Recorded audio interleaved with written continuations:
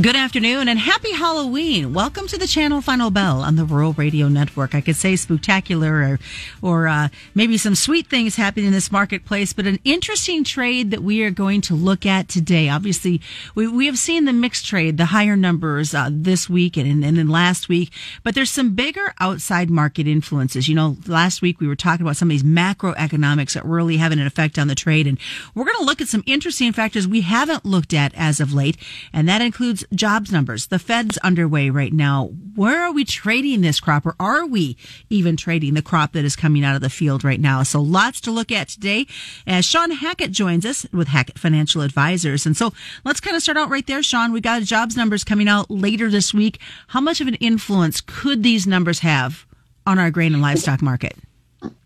Well, you know, we've been having surprisingly strong economic data, Susan. I think the last third quarter GDP was, 4.9% above expectations. But I do believe we are starting to see forward-looking evidence that there's deterioration up ahead. And I think the jobs numbers is one of the critical components to having the Fed back away from their stance, having the interest rates, which have backed up to 5% now across the board, and to have this perpetually strong dollar, that have all these trends which are not positive for commodities, reverse. So I think on Thursday, ADP is the private sector jobs report comes out in the morning. I think that's a very important report to watch. What comes out, what were the expectations, and how did the markets react? Remember, the Fed has a meeting this week, a two-day meeting today and tomorrow. They'll have a communique out in the afternoon. It's expected they're going to be on hold. And then, of course, this ADP number on Thursday will drive the expectations for the December meeting. So that, to me, is a very important component that has been against us for over a year. But, I still feel we're going to enter 24 with that part of the equation being more favorable. We just need to see something give the Federal Reserve a reason to back off. So having said that, how do you see that weighing in? I mean, we've got to have something, as you and I were talking before we started today's program, to do some reversing on these trends. Is this something you see that could be the push over the cliff? Well, I do think that these are that reversion of rates, this reversion of the dollar, is really going to be one of the important factors that does push the commodity sector, especially agriculture and grains, to really get out of this kind of funk they've been in for quite some time. And I'm expecting that we're going to see this change before we get to the end of the year. I think this week there's a really good chance it could be this month or this particular moment. Gold's already acting very strong to the upside. It usually is a first mover in kind of sniffing out a more bullish trend in the monetary side. We're still seeing things like Bitcoin and Ethereum, which have been now are the digital store of value that tend to go up in advance of more accommodative monetary policy. So some of the early mover markets are telling us that they're already starting to see a trend even before we get the clear evidence. So I think we're starting to get close to that moment. Once we do, the whole rule of engagement will start to change, and the risks will be much more to the upside, especially if Mother Nature gets involved, than to the downside. And I know that with the Feds talking, as you and I are talking, their comments coming later this week and including tomorrow will have some big influences possibly on this trade action.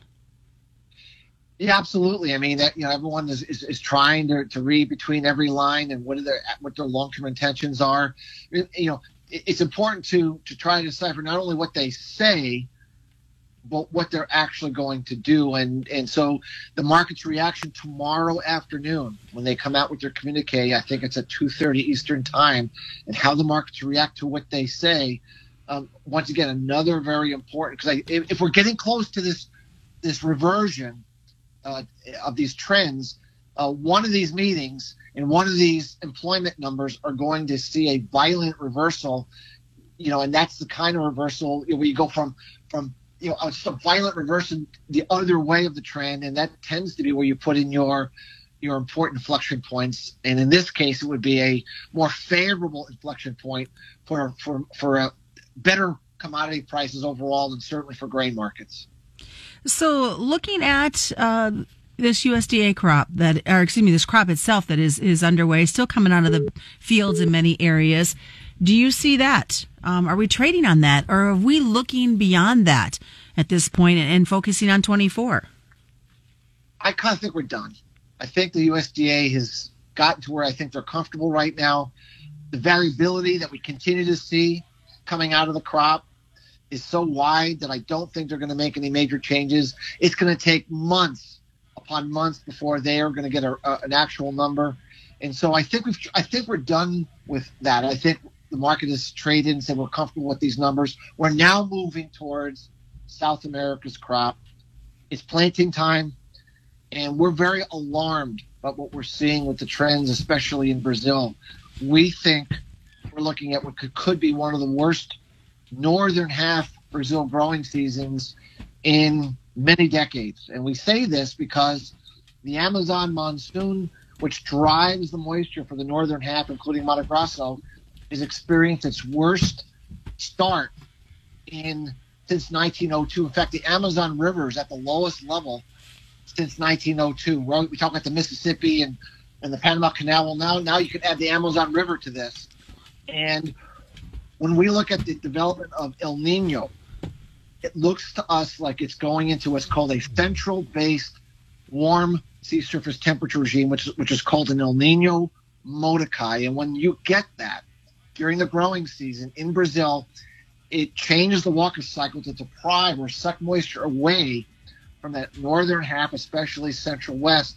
Stick around, folks. We do have a lot more coming up. It is the Channel Final Bell right here on the Rural Radio Network. Fontenelle Hybrids is combining with Channel and the other 9 regional brands to become the new enhanced Channel Seed brand. So what does that mean for you? Well, for starters, a best of both worlds product portfolio as both brands come together in 2025. Also, greater local agronomic support and more innovation and digital tools. Contact your local Fontenelle and Channel Seed professionals today for the best discounts. Read and follow pesticide label directions, grain marketing, and other stewardship practices. KRVN. Welcome back to the Channel Final Bell here on the Rural Radio Network. I'm Susan Littlefield. Continuing our conversation today with Shawn Hackett. Shawn, of course, with Hackett Financial Advisors. And we had to abruptly end to go to commercial break, Shawn, but I wanted to talk more about what you're seeing as we talk about El Nino and the effects that, such a focus has been on Argentina. And as you're saying, we really need to maybe retune our focus, shall we say, and look at Brazil a little bit more closer. Yeah, we think Argentina is actually going to get some pretty good weather based upon El Nino Mordecai that we mentioned in the first session. And so it's a northern part of Brazil that's going to be really in the crosshairs. We're hearing from Mato Grosso that a lot of the soybeans that have already been planted because they were planted in such dry soils are going to have to be replanted. And now you're going to start taking maturation, Susan, into late February. And we know, if you get delayed planting in corn and you get too far into the dry season for Brazil into April and May during pollination, it becomes a big problem. They had this problem a few years back, and we saw the corn production down, greater than 20% in aggregate. And to add insult to injury, the southern portion of Brazil, where they grow the other 40% of soybeans and the other 25% of corn in the south, they're been getting relentless, endless rainfall. In fact, some of the wettest conditions we've seen in 40 to 50 years. That's equally not as good during the planting season. And so normally a lot of times in soybeans, the south can offset the north. But if it looks like we have the two worst scenarios you could ask for during the planting season, which is hot and dry and endless moisture occurring side by side at the same time. And it sets up a very problematic growing season for Brazil. And if what happens in Brazil will not stay in Brazil. They're too big, too important now for the market not to ignore and put significant weather premium on should this weather pattern that we think will continue go on into the growing season. So having said that, something bad happening in Brazil, does that mean some possibilities, some export opportunities here in the U.S.? Absolutely. If the world begins to worry that the big soybean crop and the big corn crop that we enjoyed last year and the endless exports that have made our exports suffer are going to be short in the upcoming season, and that U.S. is going to be a far more important player, we're going to quickly see business come our way looking to get cheap corn and cheap soybeans, relatively speaking, to the last few years, and start bringing those orders in before the markets start putting too much weather printing in. So I think it'd be very good news for producers in the U.S. who are looking for some good opportunities to cash sell some of their production they've just harvested or finishing up harvest. So then, looking at February, March, April of 24, how does that help? Yeah, February, March, and April, that's where I believe the greatest concern would be, and where you could see the market pricing in whatever the worst case scenario is for Brazil. I would be looking at that window for an opportunity to get cash sales made, for a really good early opportunity to get some profitable sales on the books. That definitely is what my marketing strategy would be looking for opportunities. Some great conversations. I wanted to switch gears before we have to wrap up and get your opinion on what's happening right now within the dairy industry. Dairy is a tale of two different prices. We have class 4 prices, which are doing very well, high butter prices, improving powder prices. The U.S. has geared its entire production towards more protein content for cheese and less butter content for things like cheese and powder. And so that's created a significant bifurcation between the two prices. And so usually the class 4 market will lead the class 3 market out and higher. And so the fact that we're seeing the class 4 price stay strong and improve, up as close to $20, it suggests to me that we're going to eventually see the class 3 price, which has sort of an oversupply of cheese right now, find some better pricing once we get into the first half of 24. So I think it's a little bit of a yin and yang right now, but I am encouraged from what I'm seeing on the class 4 side, leading class 3 higher. Anything else we need to be keeping an eye on from a livestock perspective, cattle or hogs at this point?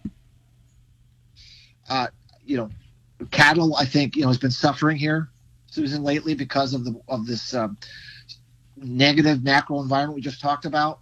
But obviously, if we get some reversion of those trends, that would help the cattle market because the mindset is that the economically sensitive disposable income is very important for beef. So in terms of the hogs, the pork cutout price is back at December 2020 levels, Susan. We just need to see demand come back. We need to see the U.S. consumers say that's too cheap. We're going to go buy that. We're going to go, fill up our freezers with that. All right. Lots of great stuff today. Best way for folks to get a hold of you, Shawn?